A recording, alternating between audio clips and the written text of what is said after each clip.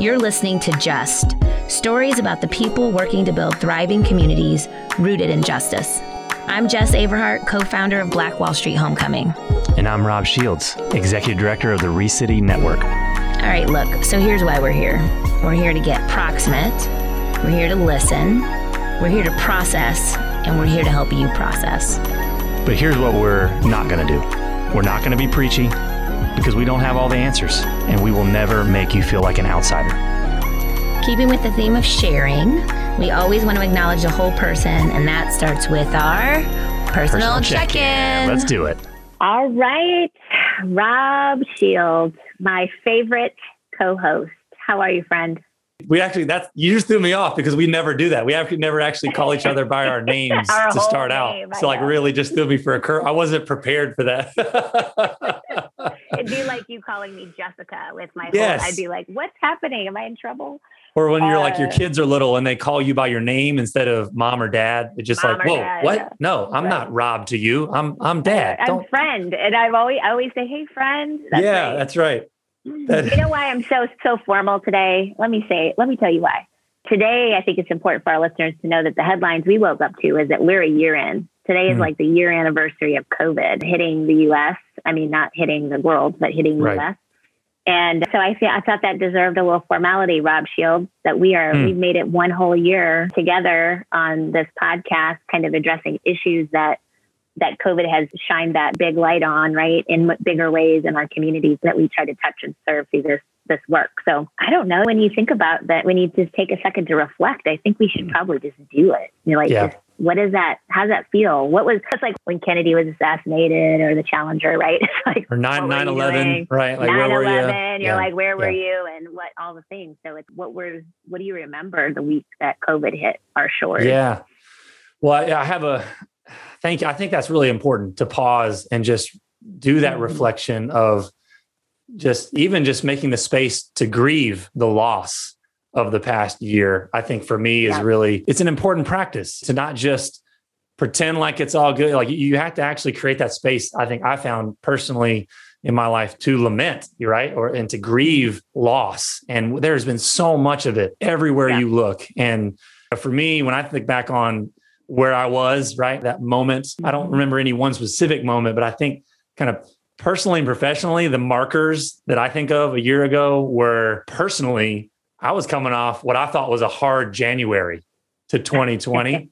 And it's so laughable now. Like my son, I think if you go back and listen to our podcast at that time, I'll probably have mentioned these things. Like my littlest 2-year-old had broken his leg.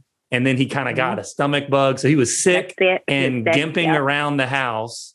And I just thought, man, we got to get through this month. Like whenever you have a sick kid and everything's relative, right? You're like, life is just hard. And then little did I know, the bottom was just about to fall out. And all my kids were going to come home from school. And we're just going to turn our living room into virtual kindergarten. And to me, that was when it started getting real of like, I had 4 little reminders running around my house that life is not going to look the same for a while. And I would say on the professional side, that hit me when ReCity is in the business of gathering people and creating proximity. And so when you got the announcement that said, oh, you need to stay 6 feet apart, we're like, I mean, I think what made it real for me, Jess, I remember the day when I had to go into our co-working space and start pulling furniture. Oh, man. And start putting it into storage and taking even just like the grief and grieving that of like, man, this can't look the same for who knows how long, because I had to pull chairs where like you could picture people sitting at the same table building bridges. And like now you have to take a chair away. And like, even just that's sad, Rob. It is. It was so really sad. And like, it was a processing of like, wow, like, so it was weird. Like my house started getting way full, and then ReCity started getting really empty.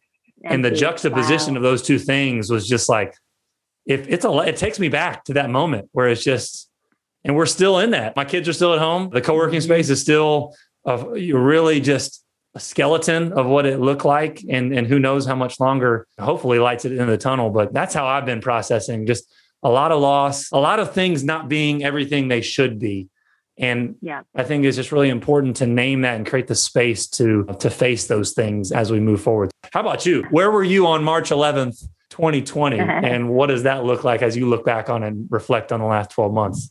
Well, I definitely remember feeling dazed and confused. I was just like, what is happening? Is this like really happening? Like, are they serious about this distancing? And at the time, it wasn't about mask wearing, but it was just like a weird, like, are they for real? Or is this just kind of letting us know that we should just be careful? And I remember the next day, I was planning a happy hour social event for a leadership organization that I led. And I talked to my board and they were like, no, we're not going to be liable for people getting sick. We don't understand this virus and we don't know what's going on. And so if they're saying we need to take this seriously, we need to take it seriously. And I canceled an event and I did it still dazed and confused, like, okay, are we overreacting kind of thing? And yeah, so that, and then I had another event that I was closely connected to and was helping to plan that got canceled. And so I think that was just starting to see the dominoes fall of social events in my life that I was connected to. That was difficult. And of course, the listeners will remember the whole drama of like whether or not my son was going to go to prom and is prom still happening? What about graduation? And like those questions started popping up that week when they stayed home. Was like, well, we're staying home, but what does that mean for graduation and prom? Those questions for him, because he was a senior, started really early. And I just, again, I keep using dazed and confused. I was like, oh, it's not a thing. It'll be fine. We just need just a couple of weeks. We just need some time. By May, it'll be fine, right? And I think now nobody even looks at the marker. We're not even looking at the marker of when it's going to be quote unquote fine, right? We just want people to get vaccinated. We want people to be able to get to their vaccinations. We want people to be safe. At this stage, it's not about, can I please return to all the cool, fun things? Right. It's just, can we just get people safe so they can resume life in a way that is healthy and normal, mentally healthy, physically healthy, and some sense of just safety around their community. That's all I care about anymore. Whether we have an event to go to or not would be great. I just want people to feel good. Like my mom, I want her to get vaccinated, right? She's hedging a little bit and she's certainly in the category, but because she's had so much fear instilled in her over the last year, even leaving to get her vaccination is something we have to work through. So we're working on that now. But yeah, but I think now that we're a year in, right, you do start to look up a little bit more. I know I have, and started to reimagine and think about how to enter community in a new way and how to be an active, more thoughtful citizen in my community. How can I help sort of give a shot in the arm?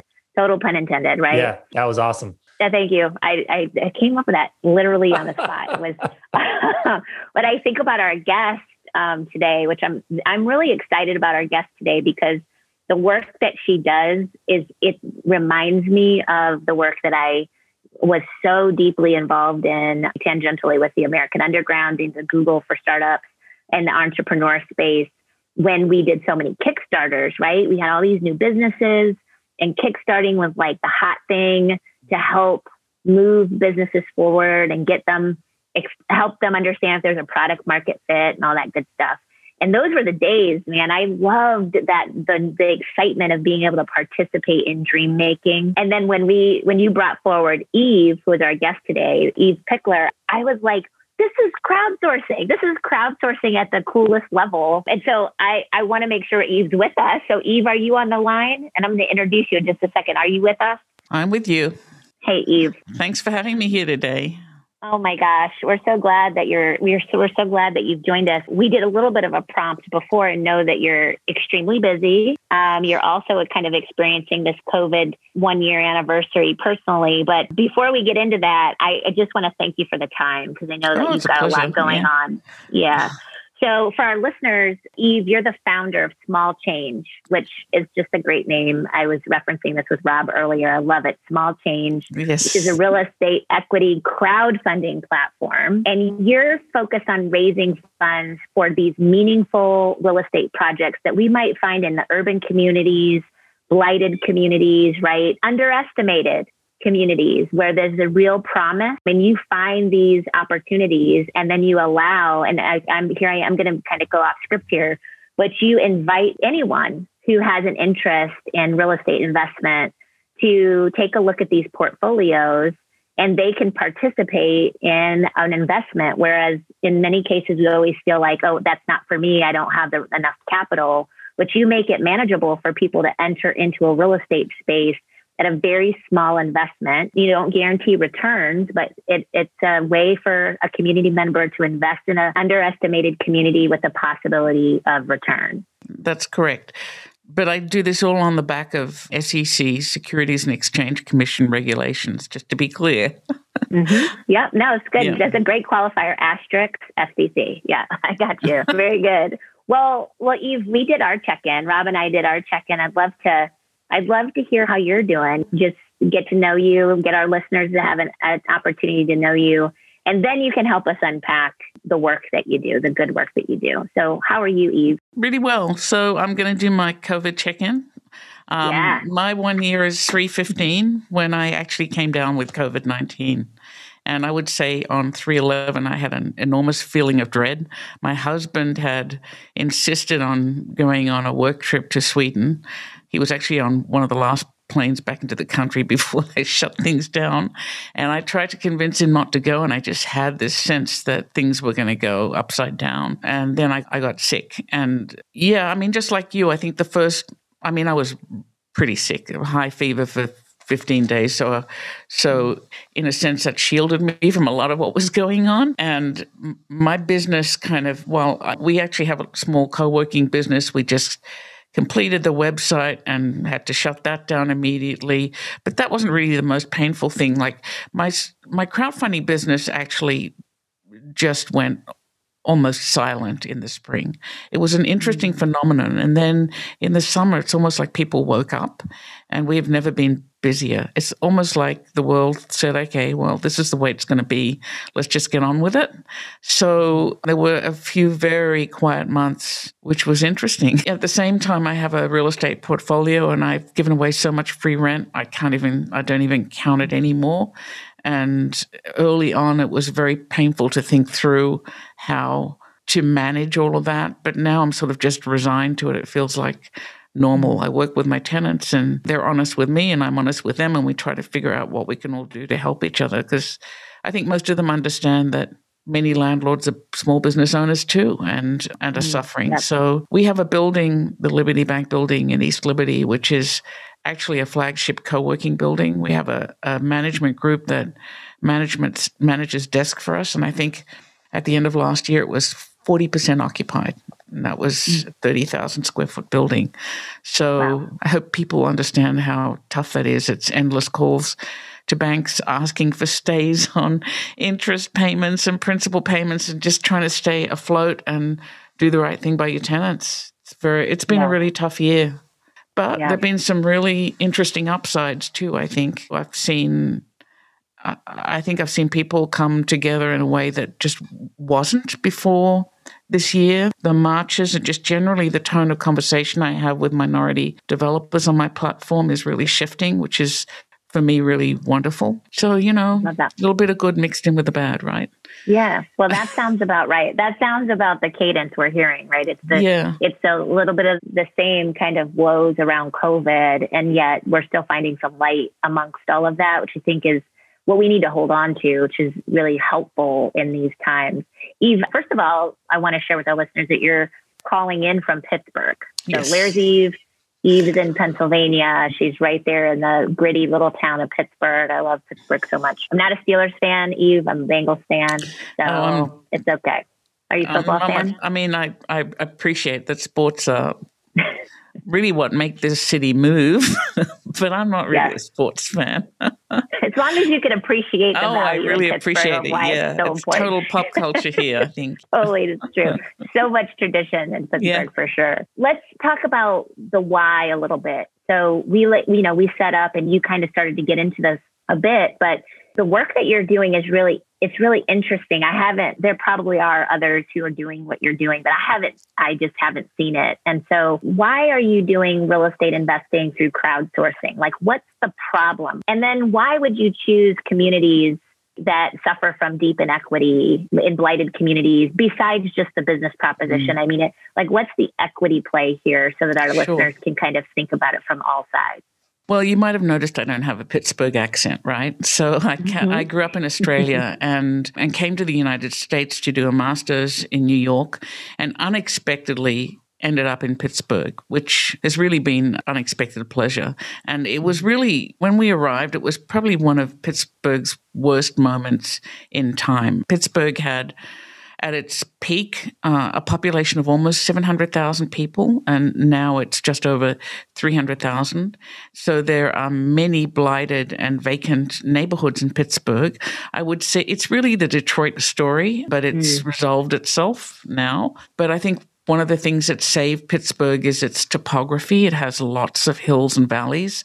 And so you just don't see all the blight laid out in front of you like you do in Detroit, which is very flat. I don't know if you know this, but Pittsburgh has 900 bridges over rivers and land alike. So I had no idea. I have gone across the bridge from Youngstown or from Ohio into Pittsburgh, and it hands down is one of my most favorite views of all time. It's a really beautiful city. And over the last 10 years, it's really, or even 15 years, it's really transformed itself. And I don't think anyone can point to any particular thing as being the tipping point. There are many things. We lost an entire industry, the steel industry, and that's really where most of the losses came, along with suburban flight. And so when I arrived here, I was in the city with a ton of blight, a ton of spectacular buildings, which are a result of the philanthropy from the Mellons and all of those very wealthy steel barons, and nothing much happening. And call me naive maybe, but I'm a trained architect and urban designer, and I moved into a neighborhood and helped found a development corporation, a nonprofit with other like-minded architects, and sort of gradually learned about real estate in neighborhoods like that and what it would take. And then I worked for the planning department, and I just fell in love with taking places and buildings that have no purpose and no meaning and transforming them into something useful.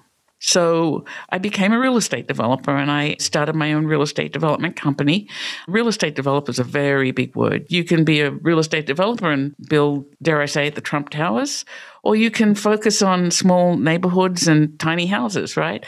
So real estate developers come from all sorts of backgrounds, architects, lawyers, all sorts of people become real estate developers. So my version was really colored by my experience as an architect and my love of cities. And so I was never really interested in doing a deal on a greenfield just for the sake of doing a deal.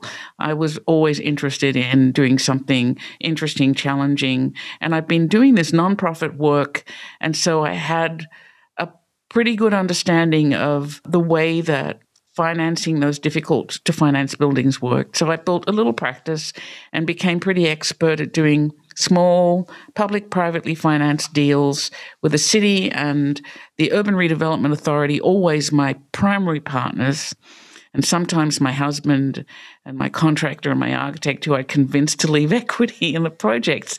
But these projects were not projects that you could go to someone with money with deep pockets and say, invest in this and you'll have a great return in 3 years. These were the long haul projects that required patience and vision. And I think that's what fundamentally real estate is about. And you need to think about it that way. It is, if you're really going to do something purposeful, it takes a long time for it to come to fruition. You got to plan it and get it approved and get it built. And then you have to fill it and stabilize it. And, it's a long, long process. So a variety of things happened in the 2000s that stopped in that decade that really stopped me doing more real estate like that. I built a really interesting portfolio. I was the first loft developer in downtown Pittsburgh, a small 8-floor building.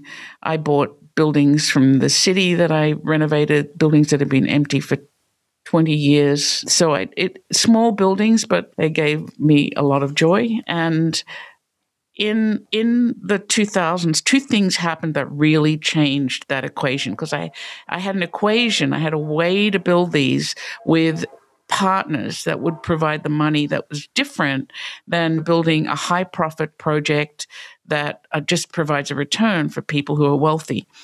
And the first thing that happened was the Urban Redevelopment Authority lost a major stream of funding because the Bush administration cut back on something called CBDG funds, Community Development Block Grants. Those funds flowed to cities, and then cities would figure out what to do with them.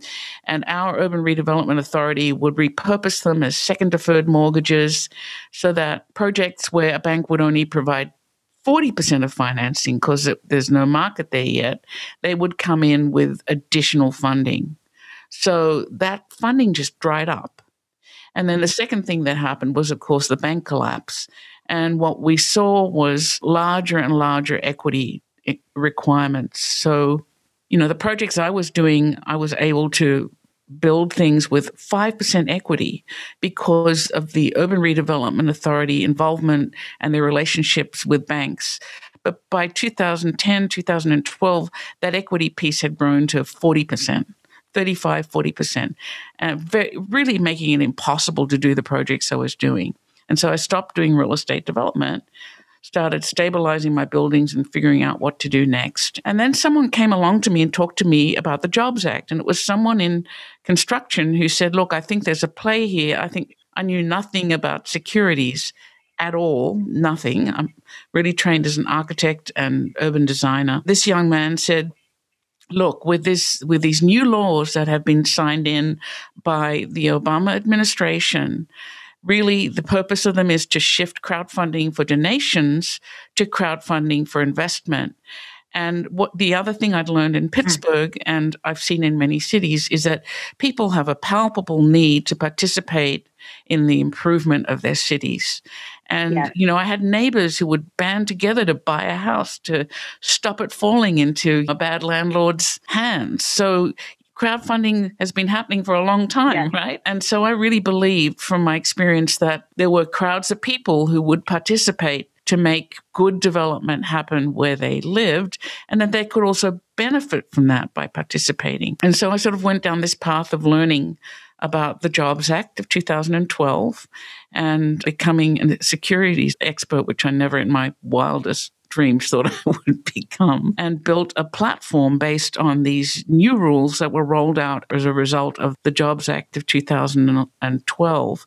And those rules, without going into too much detail, really pointed firmly at the democratization of investment and being able to advertise investment opportunities and being able to let anyone over the age of 18 invest.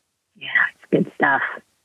I love that. Yeah. Thank you for that. And Rob's got a question for you, but I wanted to sort of put a fine point on something that you said, that communities, whether people realize this or not, families and communities have been doing crowdfunding to support each other and to lift their communities up for ages, from funeral costs before life insurance was available to getting kids through college, kids in the neighborhood through college, and starting small little funds between family members or between community members. And so I love that you've provided a platform and a technology platform where the democratization of real estate investment, which we know is a pathway to wealth, is so clearly laid out and is accessible. I mean, Rob and I both were looking through your portfolio, and we hadn't talked about this in advance, and we both were all over this one in Baltimore.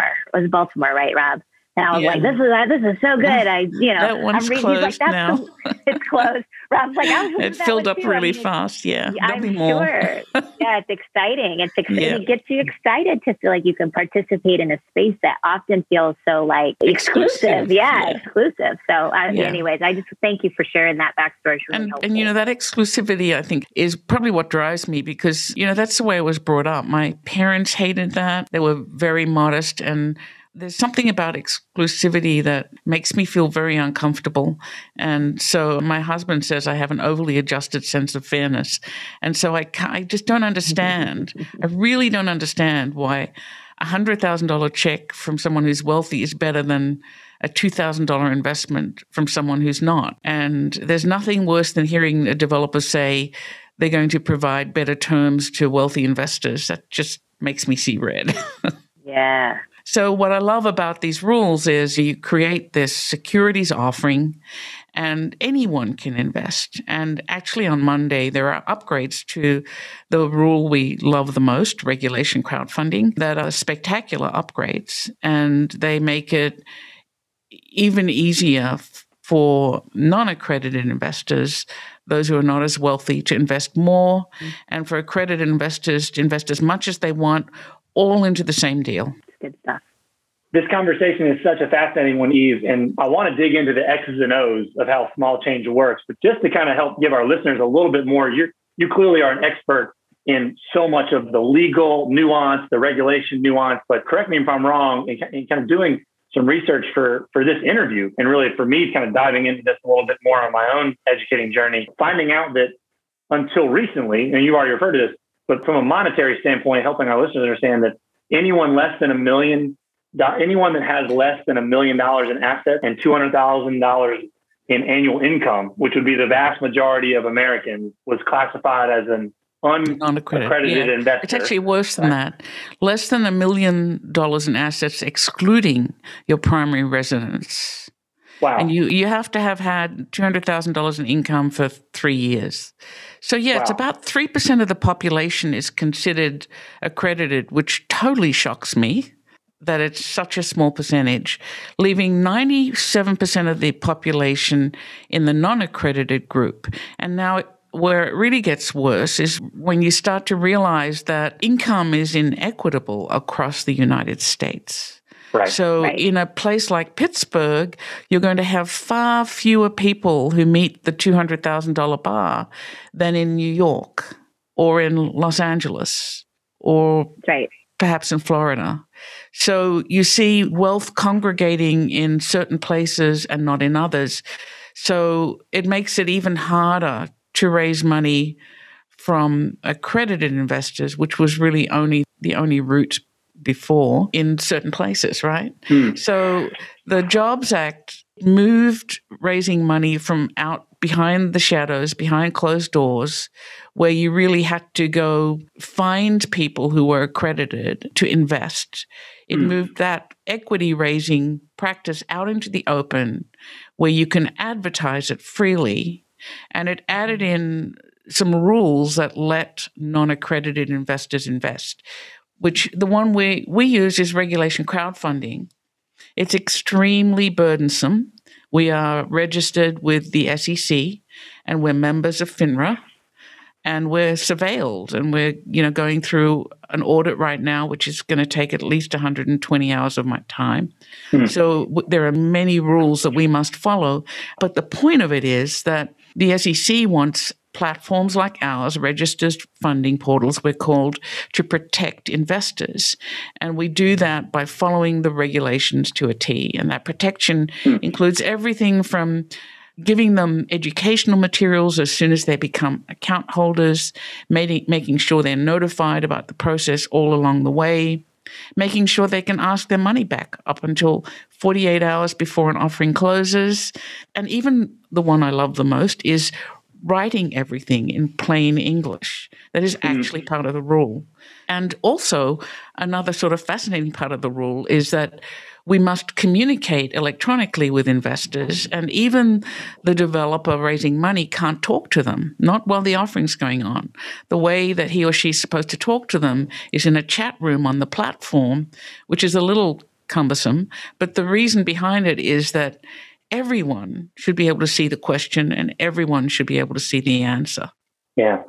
Transparency and how important that is. To have everything above board. Yeah. I was like, imagine that transparency so that you get understanding. Yeah. Refreshing, right?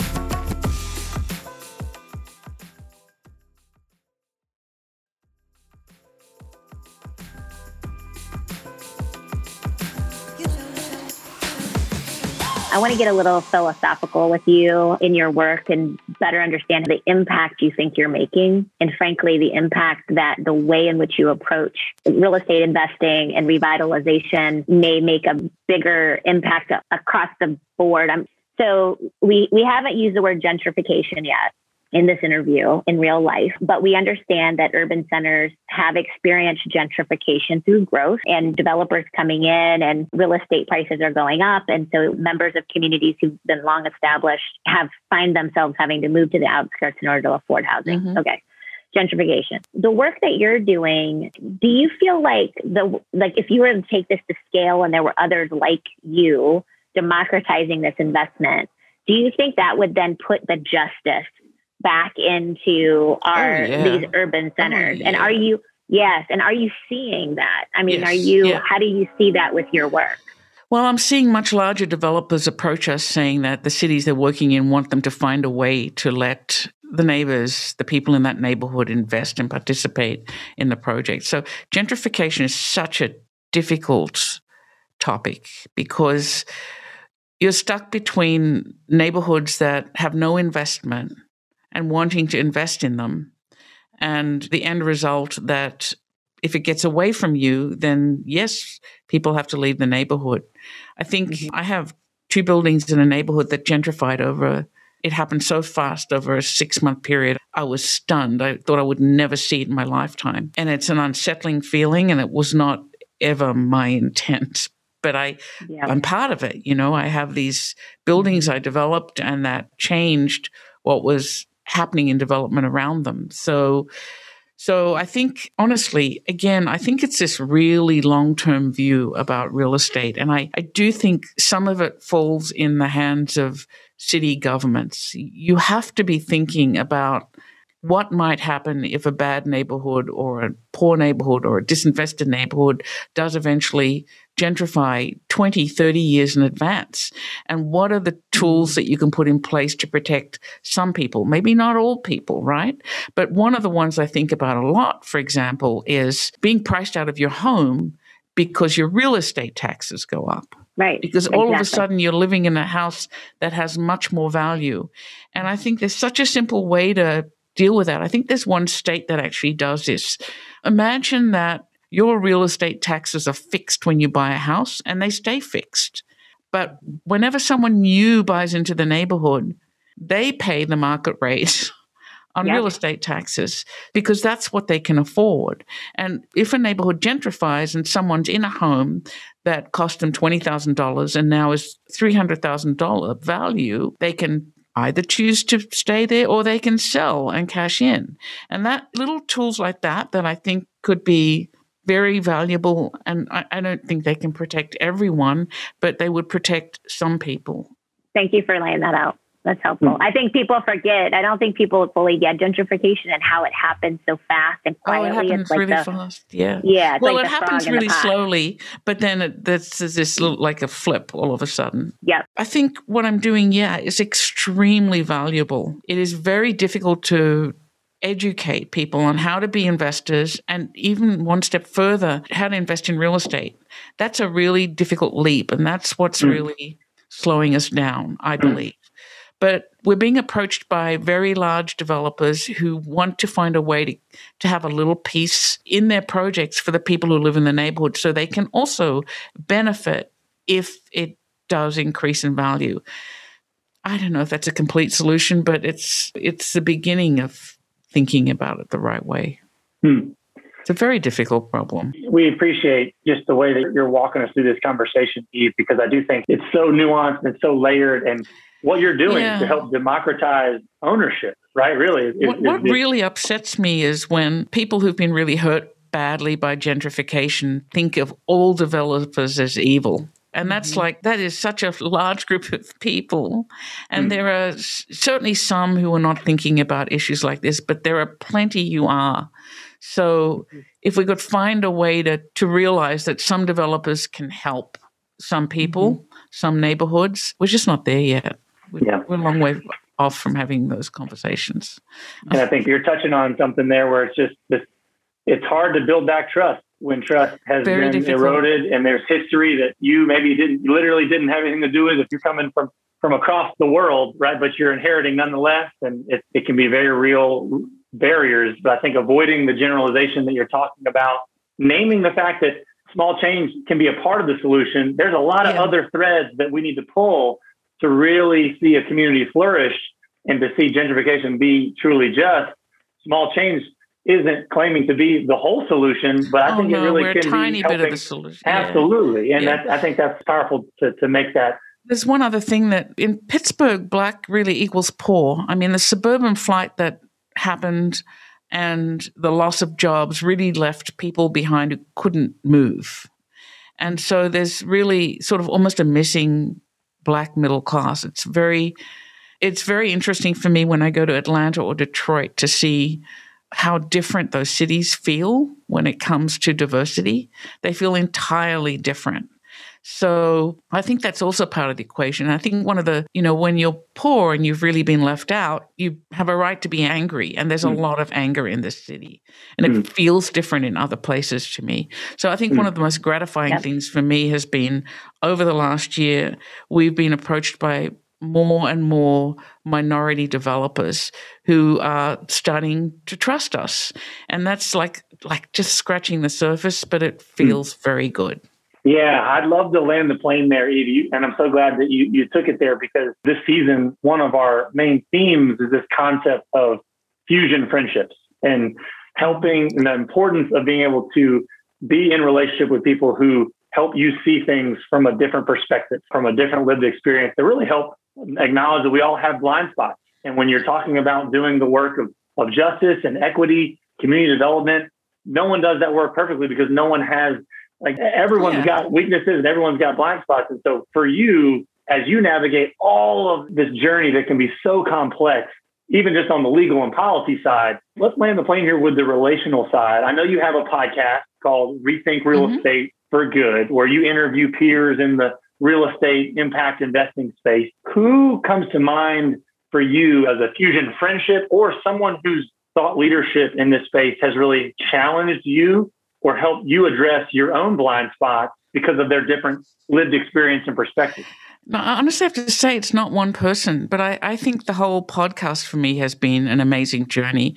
I started it with a particular purpose, but what it's become has been a huge educational journey for me, and I've really loved it. So I don't think it's any one person, but it's been eye-opening in very many ways. And then some of our developers as well. I don't know, it's just this whole thing for me, my business is an education from beginning to end.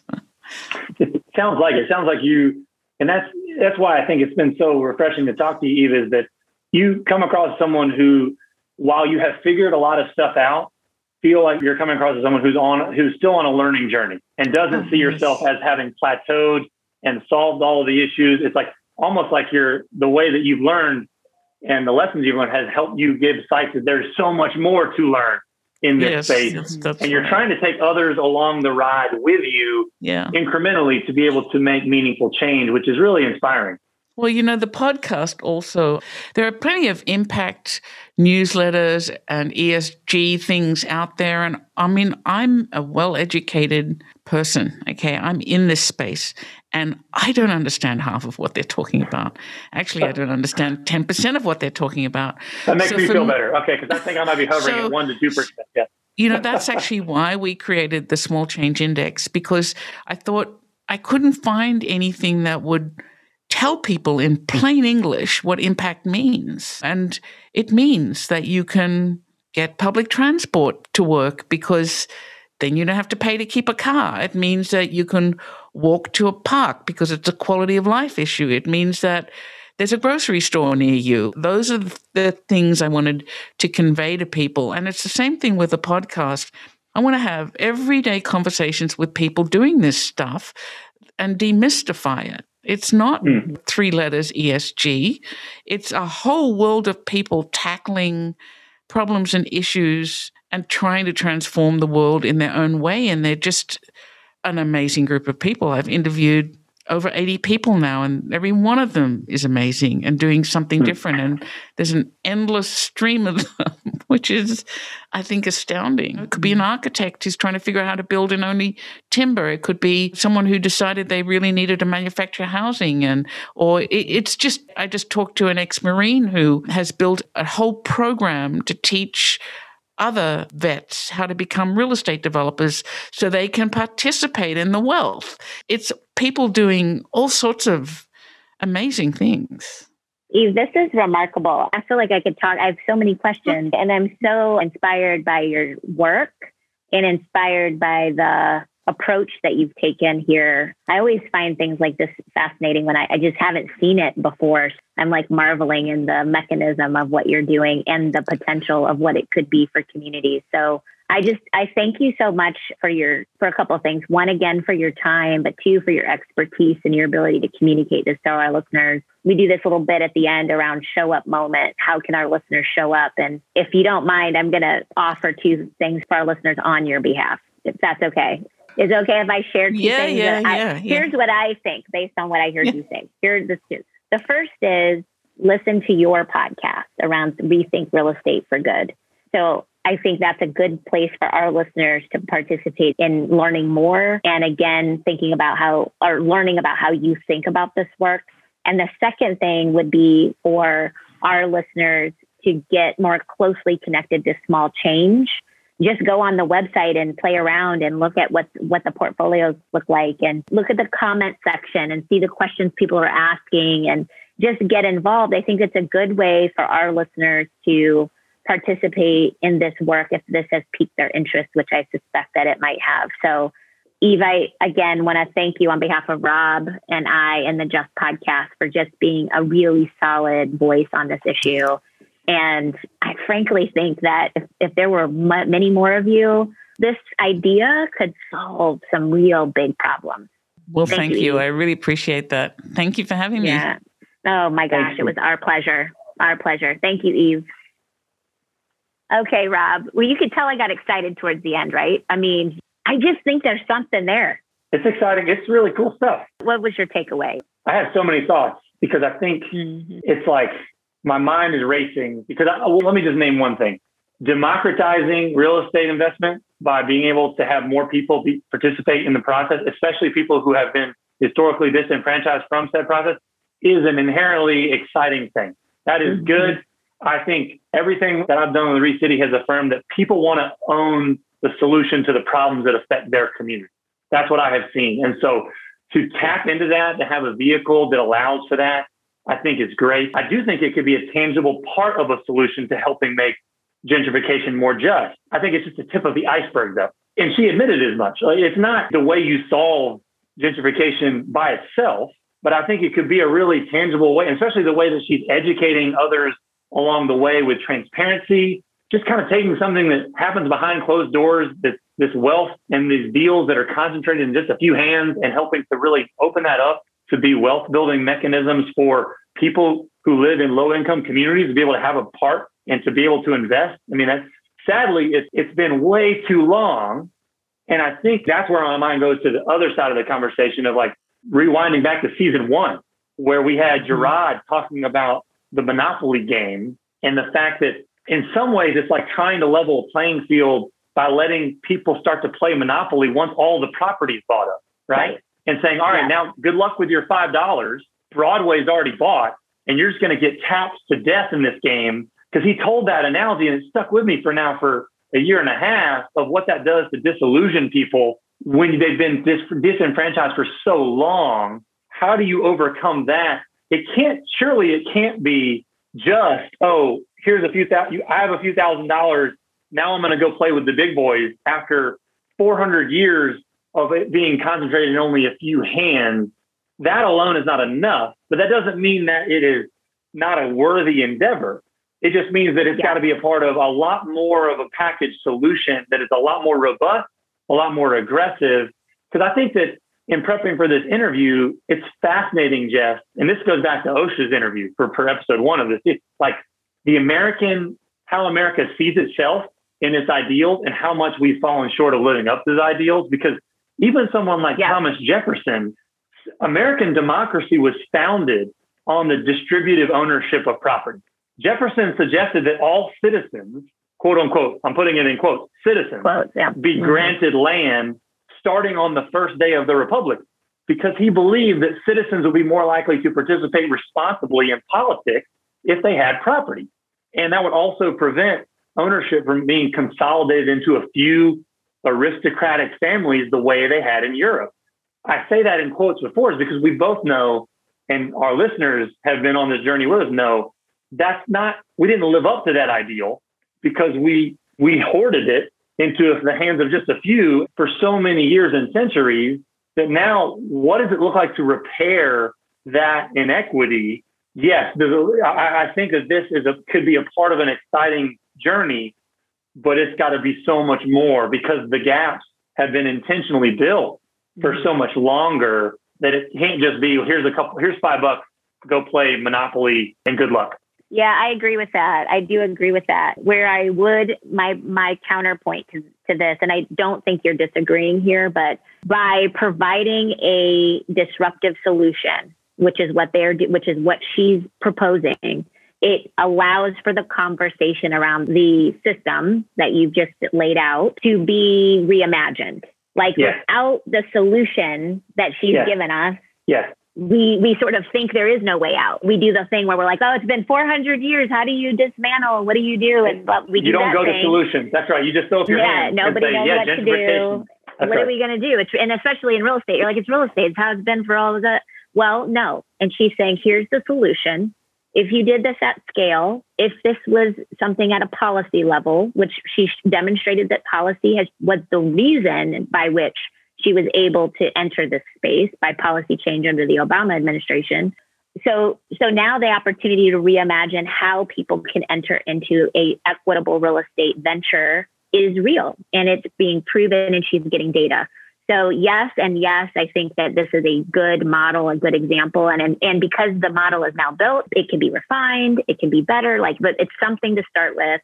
And it's tangible. It's tangible. You can go on that website. Yeah. It's not a white paper. See the portfolios. She's making it. It's a real she's thing. Speaking plain speak. Right. And honestly, it's so refreshing because Jeff, you and I, we've been at so many of those meetings where it's problem focused. And you leave with no sense of where to go. And it feels overwhelming. And it does. And this is not that. And I think it's so exciting. And I love that she also realized, not everything that we're talking about, I think she already named. She's not saying it's more than it is, but it's so exciting to stumble on these examples of what could be a part of a complex, nuanced, layered solution that helps to reimagine, helps to repair, helps to restore, helps to revitalize, all the words that you and I both love, right? Reimagine, road trip, renew, re-city. Right, we're in the re-business, right? That's right. That's it. Well, this was delightful. Yeah, it was really good. It gave me, I feel energized. I feel hopeful. I want to start this here in Durham. Of course, I've all the things right now, but it's just good to see somebody taking that first initial step off of paper, thinking about what it could look like on paper through her lived experience and bringing it to life. So that was good. It is. And I think for our listeners, I think that hopefully this podcast, we want to be able to give you opportunities to go and kind of get industry specific. So if real estate is a passion of yours, regardless of whether you're a developer or someone that just wants to build wealth for your family or add to the flourishing of your community, go check out smallchange.co. Go on the website. Yeah. Because as you enter into that space, we're talking about this needing to be a layered solution. The wheels could start turning in your mind about how you might be able to spin off and to do something like a Resilient Ventures, right? Et cetera, et cetera. And so we're going to keep shining a light on the people doing the good work, knowing that there's got to be something for you to join to get involved in this story and for you to put your imagination to the plow. That's your hand to the plow, not imagination to the plow. I'm missing my metaphor. Or just imagination to work. Yeah. There we go. Put your imagination to work. Put your imagination to work by putting your hand to the plow. Your hand to the plow. My brain is mush because we've been. That's it. Yeah. Yeah. Wow. This is great, though. Once again, another really fun episode, and one that I learned a great deal. I hope our listeners feel the same way. And I think we've given them a tangible way to go and get, even in ways that feels really accessible. Go check it out. Go check out that website. Jess, I'm excited to continue these conversations with you. There are more stories to be told, and we're gonna keep telling them, friend. I love it. Let's do it. We'll see you next time. Thanks so much for listening to Just. In the spirit of sharing, if you like what you've heard, tell a friend about the show and give us a 5-star rating and review.